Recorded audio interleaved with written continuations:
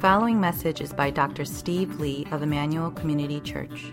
More information about the ministry of Emmanuel Community Church can be found online at www.emmanuelcommunity.org. Well, we've concluded the Saved series last week, and now we want to continue where we left off in the Gospel of Luke. And we'll continue on with Luke through the end of the year and then into the next year until, as I said, somewhere around later winter or maybe early spring, we'll break again out of Luke to do a series on what we call spiritual formation and the spiritual disciplines, which will basically sort of pave the way for the discipleship program that we want to roll out in 2016. And so where we are right now in the Gospel of Luke is chapter 18. I sort of debated about whether I was going to preach on verses 1 to 8 of chapter 18 because I've actually preached 2 times on this passage already since I've been pastor here at ICC. The first time was way back in 2010. That's when most of you were not here. And then I preached it again, though, just last May in 2014. But as I was looking at the passage, there were some other thoughts that I had on it that I didn't really touch upon in the last 2 times that I preached it. And so I want to kind of take a look at it again. Luke chapter 18, verses 1 to 8. And it says, "And he told them a parable to the effect that they ought always to pray and not lose heart. He said, in a certain city there was a judge who neither feared God nor respected man. And there was a widow in that city who kept coming to him and saying, 'Give me justice against my adversary.' For a while he refused. But afterward he said to himself, 'Though I neither fear God nor respect man, yet because this widow keeps bothering me, I will give her justice, so that she will not beat me down by her continual coming.' And the Lord said, 'Hear what the unrighteous judge says. And will not God give justice to his elect, who cry to him day and night? Will he delay long over them? I tell you, he will give justice to them speedily. Nevertheless, when the Son of Man comes, will he find faith on earth?'" Let's pray. Lord, without your word, we have no light to shine in the darkness. And so we ask for that light to come into our hearts. And in the midst of the chaos and confusion that often reigns within us, as we try to live by our own wisdom, we want to humbly submit to the wisdom that comes from you, that is the one truth that we can rely on and depend on in this life. And so do that ministry within our hearts this morning, for we pray these things in Jesus' name. Amen. There are basically 2 characters in the short story that Jesus tells. The first is a judge, and it turns out this judge is a pretty horrible man. Jesus tells us that he didn't fear God and he didn't respect people. In other words, the normal fears that would keep a person as powerful as a judge in line, in check, were not operative in this man's heart. He didn't really believe in a higher power. He didn't apparently believe in an afterlife, that there would be a day of reckoning, a day of judgment on his own life by how he ruled his own court. Not only that, but he didn't care what others thought of him. He didn't care about his reputation, in other words. In other words, he had no shame. He had no conscience. It's what in our modern psychological parlance, the truth is we may very well label a guy like this a sociopath. It's the kind of guy that you kind of look and you see dead eyes, right? And you realize there's no getting through a guy like this. Like, he pretty much does whatever he wants, when he wants it, how he wants to. There's really nothing you can do because he doesn't care about anything. In other words, Jesus is painting for us a picture of a truly frightening individual who wields enormous power in society and yet has a dead conscience and has no fear of any reprisal in the afterlife, of standing before God. The second character in the story is a widow. She has been wronged in some way. We don't know exactly what way, but somehow she had this grievous wrong done against her. And so she comes to the judge's courtroom to seek justice. Women were not allowed in Jewish courtrooms. And so the fact that she was there is speaking something to us. If a woman wanted to sue somebody, she would find a male relative or neighbor or friend who would be willing to represent her in court. And he would go and plead the case of the woman. But even by the fact that she is there instead of a male relative, says this woman is utterly alone. Not only has she lost her husband, she's lost everybody. She's utterly isolated in her life. She is desperate. She is alone.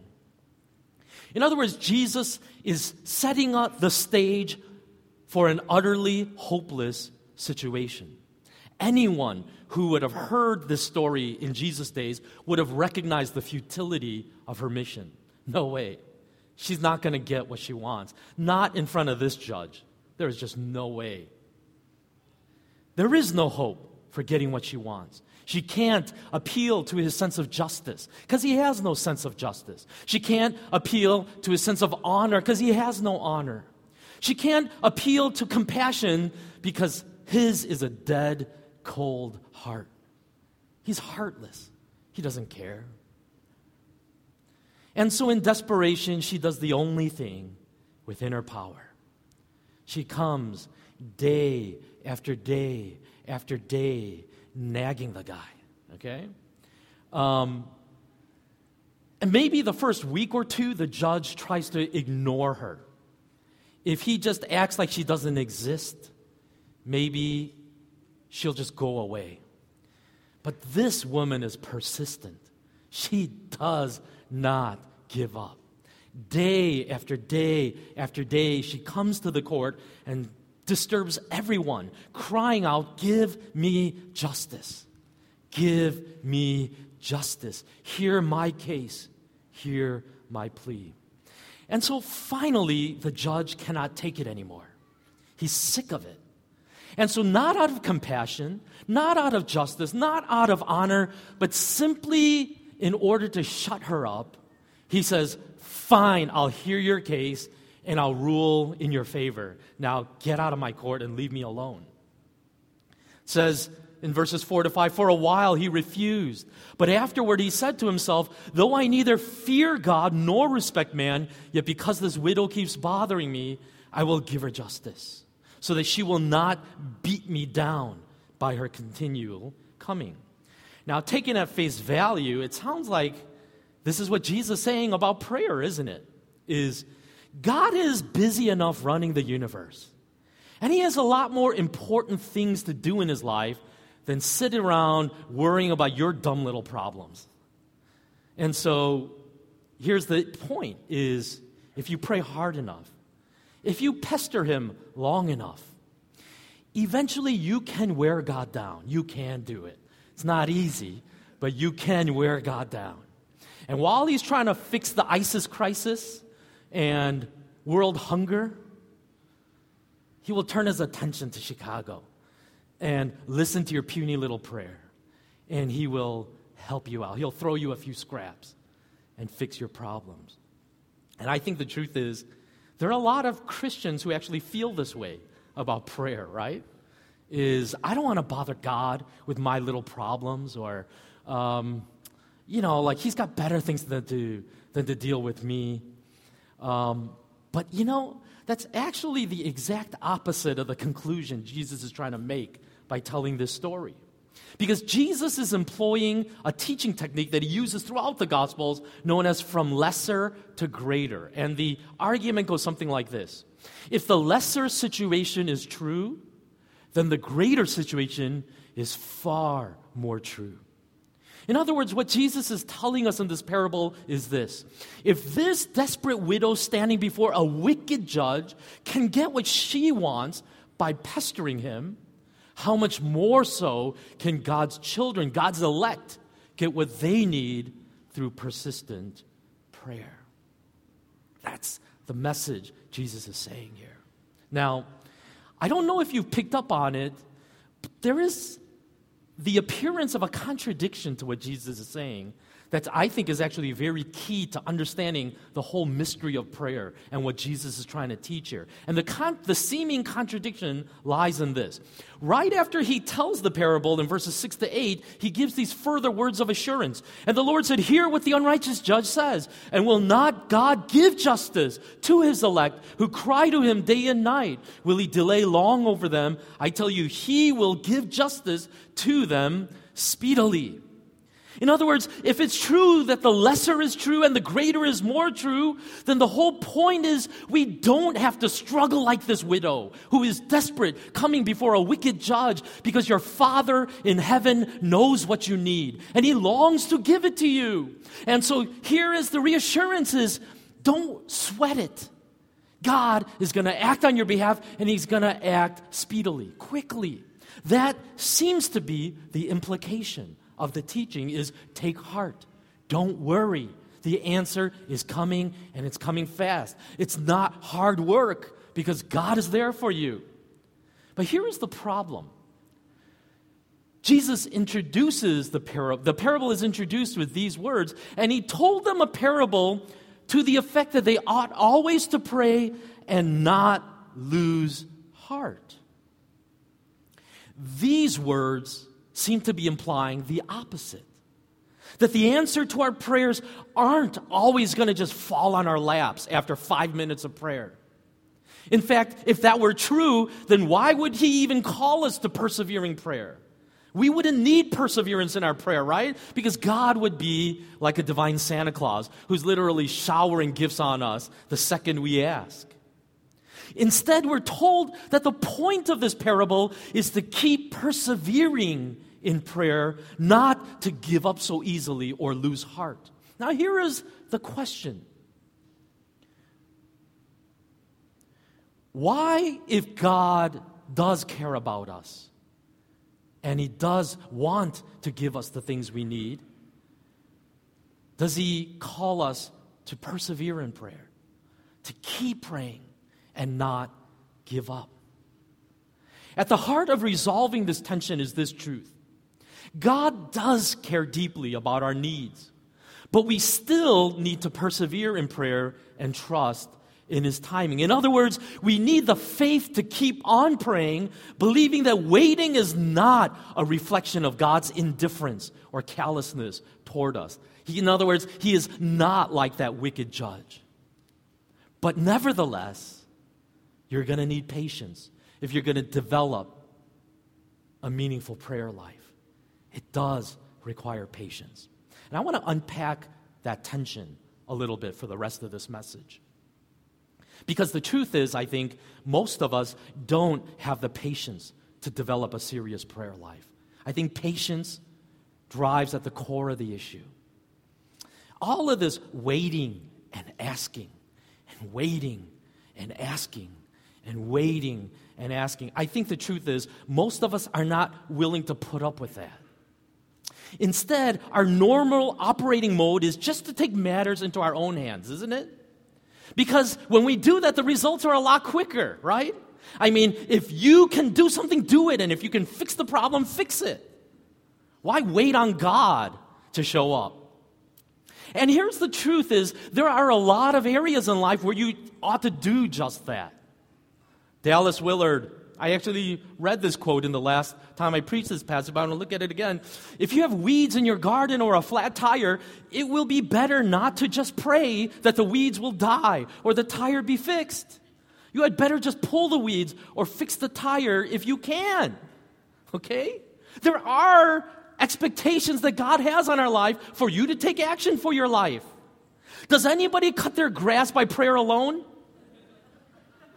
Does it work? If you do, please come to my house once a week, and I will give you $20 each week, okay? Dear God, this relentless grass, this endless battle. Dear Lord, I know you did it last week, but I need your help again. Trim this grass. It's driving me crazy. How about yesterday? Did any of you clear your driveway through prayer alone? Did you keep checking every 30 minutes to see if your driveway was clear? No. I'm going to guess that every one of you took a shovel or a snowplow and went to your driveway and cleared it yourself, right? You didn't have a prayer meeting saying, "Dear Lord, our car cannot get out of the garage. What will we do? We need a miracle." But Willard does go on, and he says this: if you have a friend who is addicted to heroin, however, or lost in the jungles of intellectual faddishness, then whatever else you may do to help him, you had better pray. Not just because fixing him is beyond you, but because it is good that it should be beyond you. In other words, there are some things you cannot fix. And a huge part of the discovery of discipleship is learning your limitations. One of the most important lessons of discipleship is to learn our limits and our need for supernatural breakthroughs of prayer. Until we truly learn that lesson, our attempts to fix the problems in our life by our own efforts alone will often cause more harm than good. In other words, you are doing more damage than you are fixing things when you don't understand this truth about how God governs His universe and how this world works and how the human heart works. And as Willard suggests, one of the areas that we are most limited in is our ability to change another person's, to change the human heart.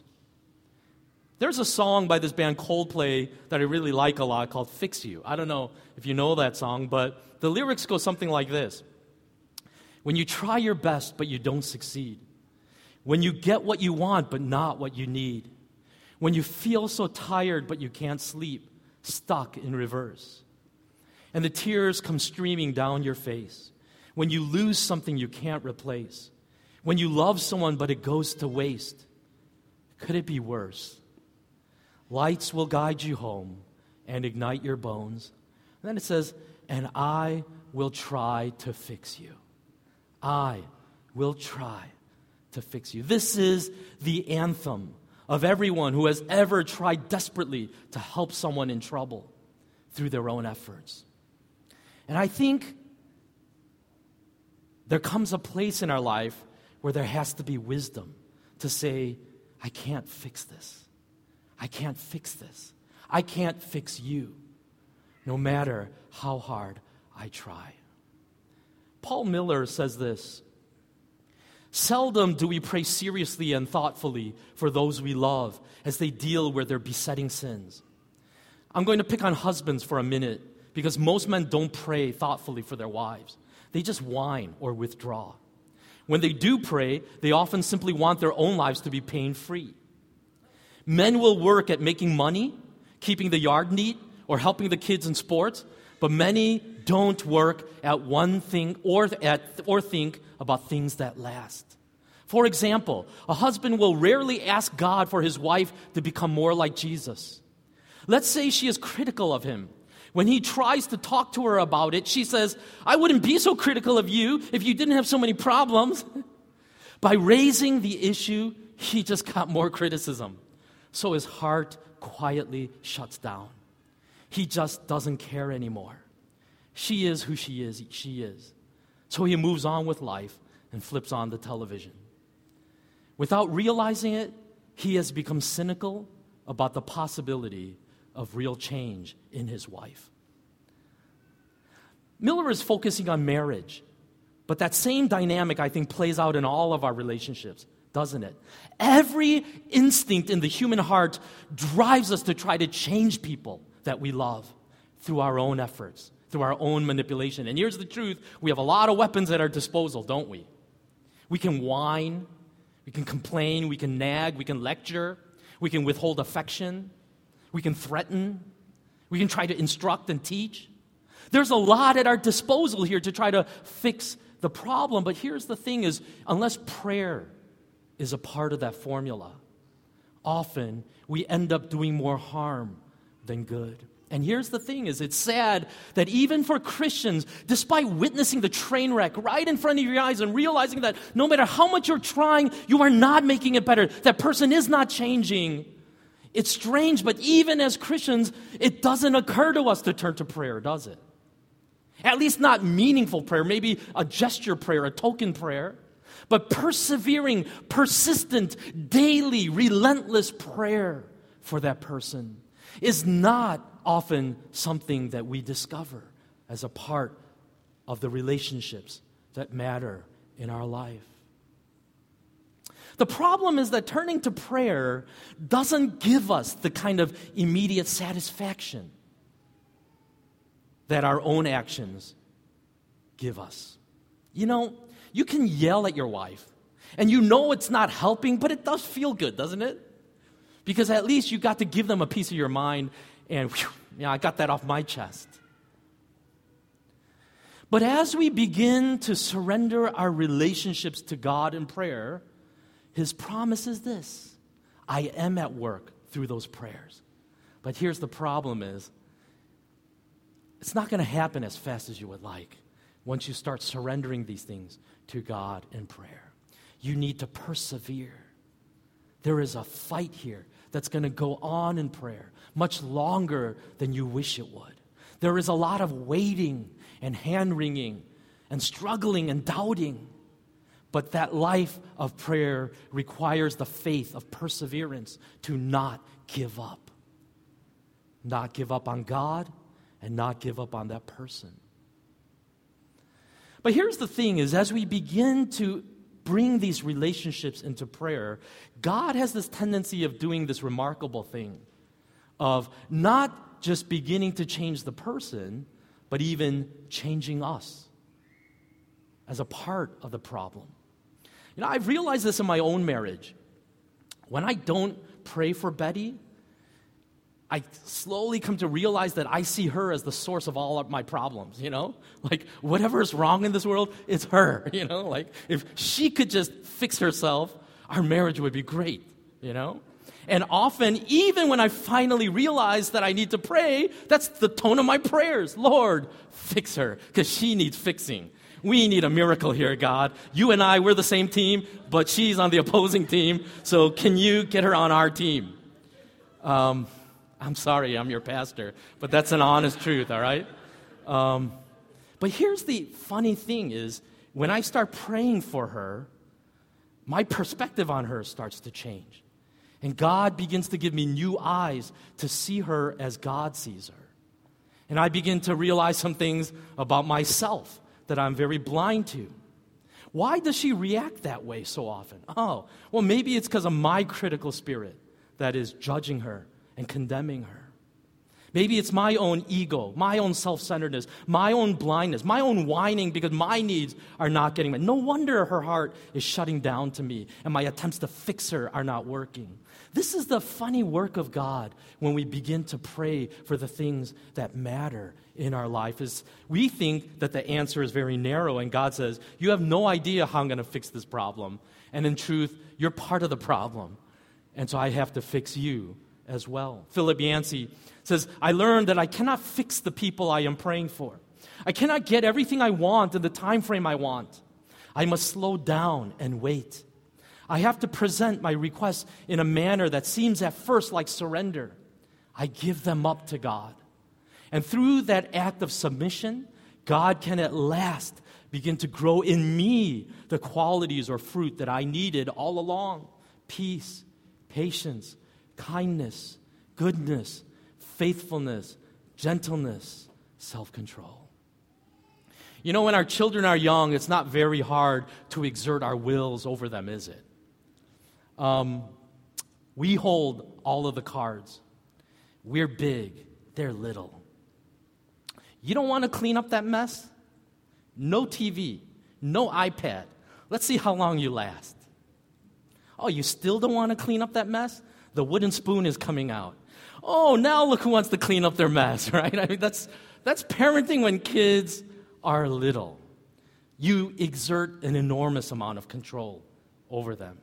But here's the thing, is as your children get older into their teenage years, it doesn't quite work so easily anymore, does it?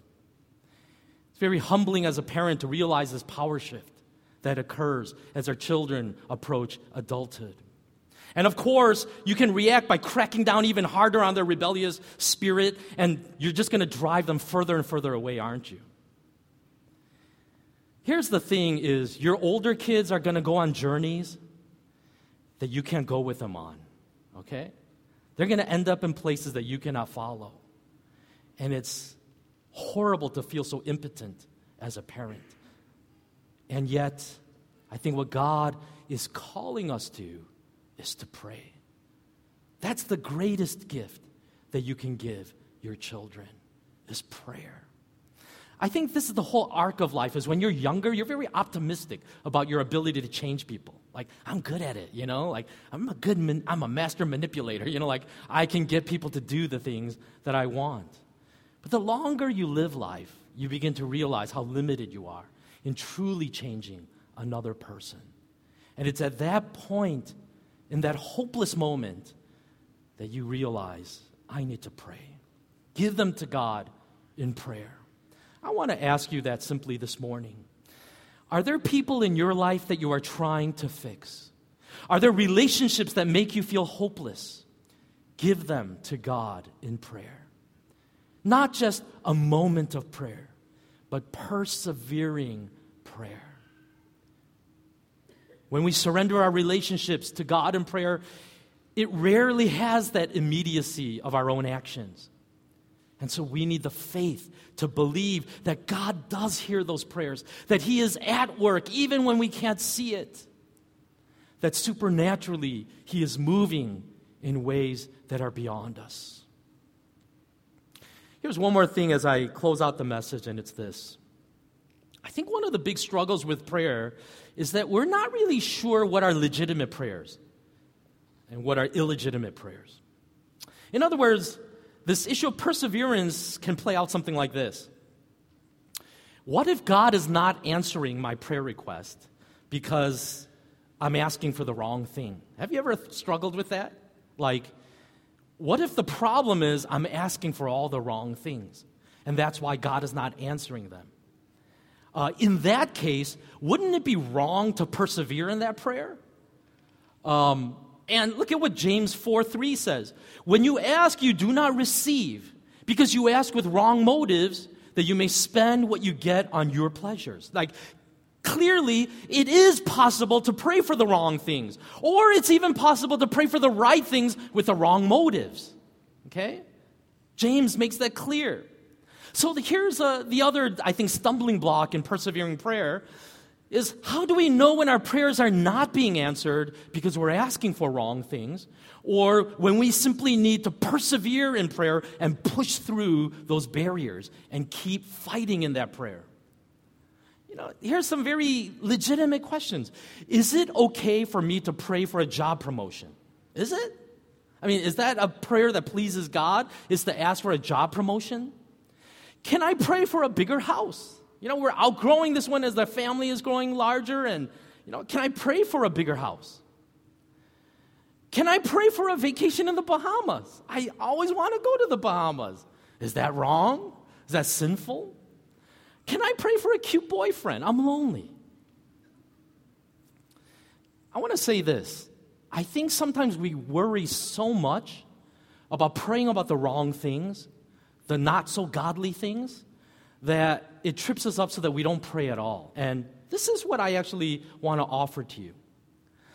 Let God know your desires in prayer, even if you're not sure they are appropriate, okay? In other words, on the front end, don't worry about it so much, all right? All I'm saying is this. If you have a desire, and it is real, and it's in your heart, ask for it. Let's start there. Start there. Okay? I'm not saying that's where you're going to end, but the reason I say this is this. First and foremost, prayer needs to be honest communication with God, okay? It needs to be honest.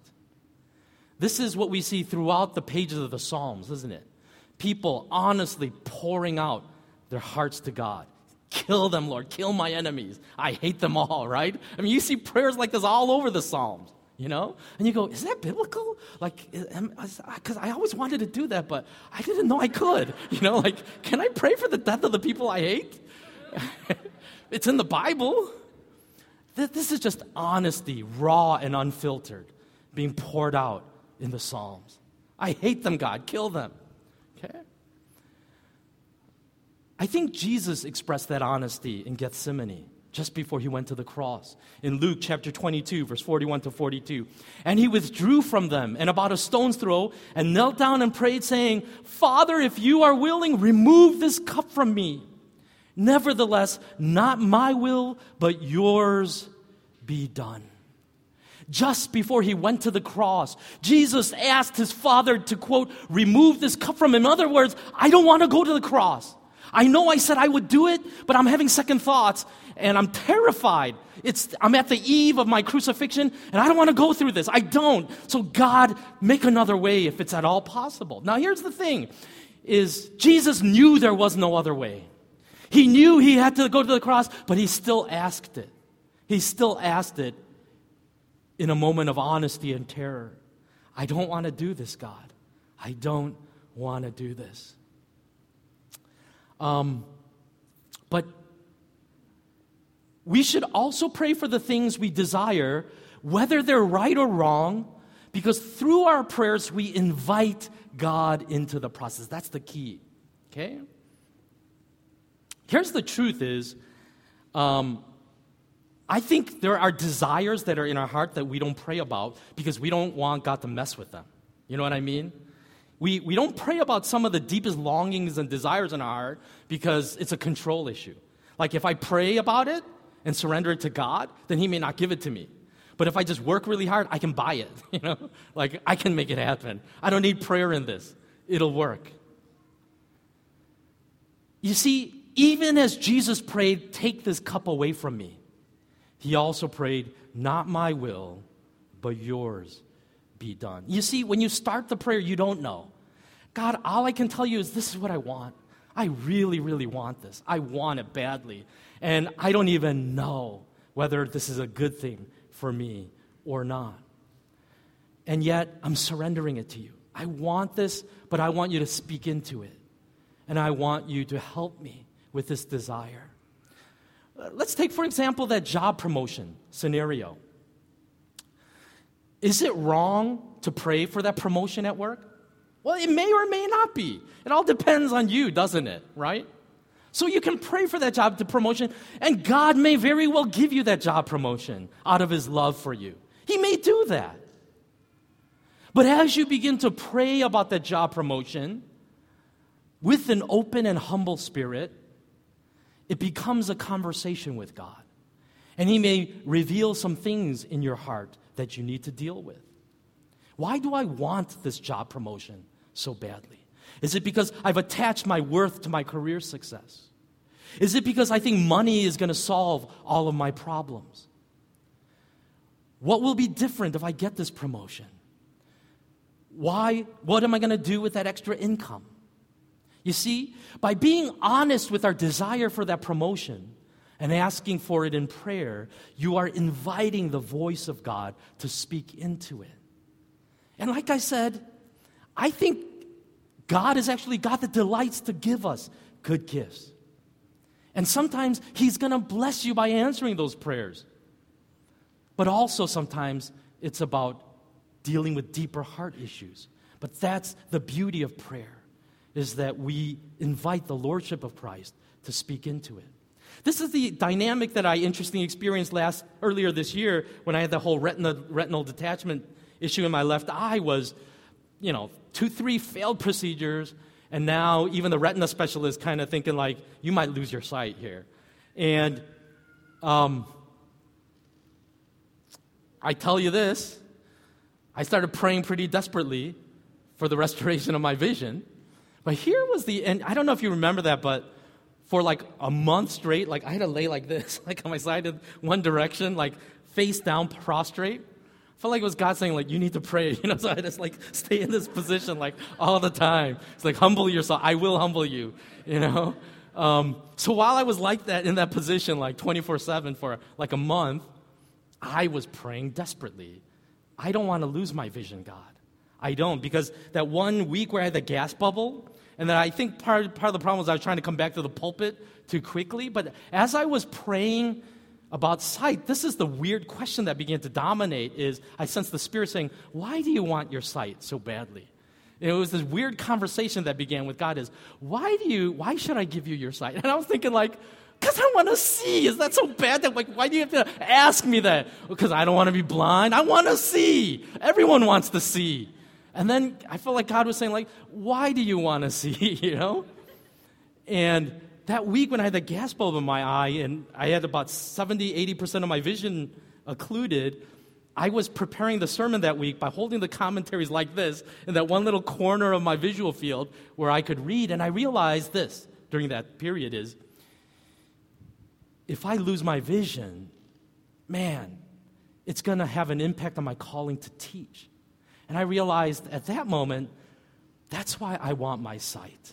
That's why, not so that I can watch television, but so that I can live out this teaching ministry that God desires. And it really sent me in a pretty deep journey in my heart of why is it I want good health? Why is it that I want these things from the Lord? And it really was actually a moment of personal revival for me as I began to receive that restored vision and thinking, this is why I have eyesight.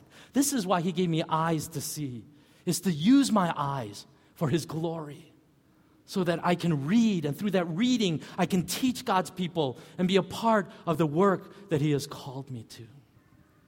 That is the gift of sight. And now it's weird, but every time, there's always a moment in every single sermon I've prepared since then that there's this little blip that goes, thank you for my vision, Thank you that I can see, that I can read your word and prepare your word for God's people. And I want to invite you to this journey of prayer. I want to suggest to you that you do worship a God who delights to give you the things that you ask for. I wasn't sure if I wanted to share this. I kind of hesitated. I didn't even put it in my notes, but I don't know. I just felt convicted to share it. But just in case it's only about the big things, I'll just share this little thing, okay? There was actually a period some years back when I was just praying to God while we were in Africa, saying, I would see all these people riding motorcycles up and down the dirt roads in Kapsawar where we work. And I remember just offering God this prayer going like, God, I really do miss riding motorcycles. So I rode motorcycles all through high school and college. And I said, I just wish there was a way I could ride motorcycles again. And I don't even know why I'm praying that, God, but I was hoping that I could buy a motorcycle to ride. I wanted a dirt bike and ride through those hills. I think that was sort of my secret, selfish plan that I was concocting there. But it was weird. That same year, we went back home for furlough, and a good friend of mine, in the time that we were in Africa, actually got in the business of buying used motorcycles, repairing them, and flipping them, and selling them on eBay or Craigslist or whatever. And totally unsolicited, almost like the day after I got back to America, he calls me and says, hey, Steve, do you want a motorcycle for the summer? I mean, he literally said that. I said, really? And he said, yeah, I've been repairing motorcycles as a side business, and I just thought I would give you one if you want it for the summer. So that whole summer, I got a motorcycle. And I had the biggest, silliest grin on my face. I was riding that thing, saying, thank you, Lord. Thank you, as I was zipping all over on that motorcycle. Now, was it prayer? I don't know. I'm going to say it's prayer. I don't know. You say, well, that's so dumb. Is that kingdom thing? Oh, swippy-doo, you got to ride a motorcycle. How does that accomplish God's work? I don't think it accomplishes God's work. But it was just a little silly prayer of something that I wanted. And I gave it to God, and He gave it to me. Now, I hesitate to share that because that kind of message veers so easily into God being a Santa Claus for us and saying, well, I want this, I want that, I want this. I'm not saying that, okay? But I think what Jesus is saying is there is such a lack of prayer among my people. And you don't receive because you don't ask. And, sometimes we think like, I hear those stories. I even hear your stories you're telling today and going like, well, it's because you were a missionary and God was giving you a reward because you went to Africa, and who does that, but that kind of stuff doesn't happen in my life, I don't get those motorcycle summers, they just fall in my lap, or I hear these stories of people who needed $1,000 and there was that envelope with $1,000 in the mailbox, like that doesn't happen to me, and, it's like I don't have that gift of prayer, I just don't. I think this, when I look at this story and we think about who is it whose prayers are heard by God.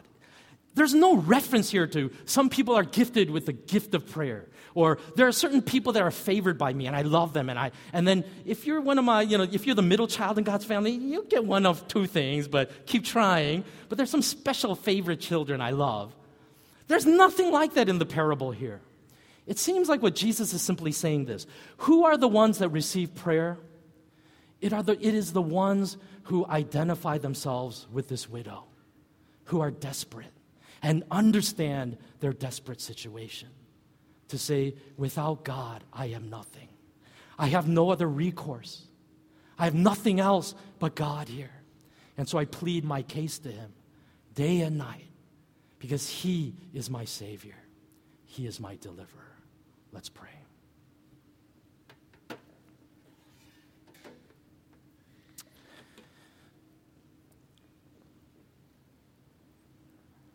I want to invite you, like I said a minute ago, to this invitation of God to the life of prayer. Maybe you feel like you're living a pretty powerless life, a frustrating life. Maybe you feel like you're just spinning your wheels. As that song says, stuck in reverse.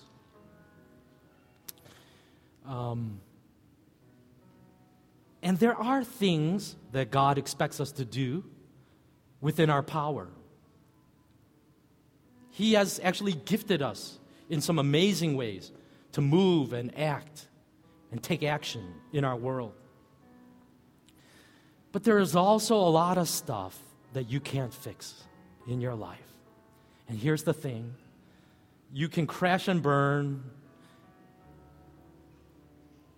pretty deeply before you really learn that lesson of your own limitations. And what God says is, this requires prayer. This requires prayer. But the problem with going that route of prayer is, let's be honest, sometimes it's so frustrating. Just endless waiting and saying, God, are you even listening? Do you even care? Does this even matter to you? And so Jesus says at the very end of this, when I come back, will I find faith on this earth? Who are the ones that will be faithful in prayer when I return? My prayer is that it would be every one of us here in this room to experience a supernatural life that can only be explained by the hand of God because of saints who are on their knees crying out day and night without giving up. Lord, give us justice. Help us in this matter.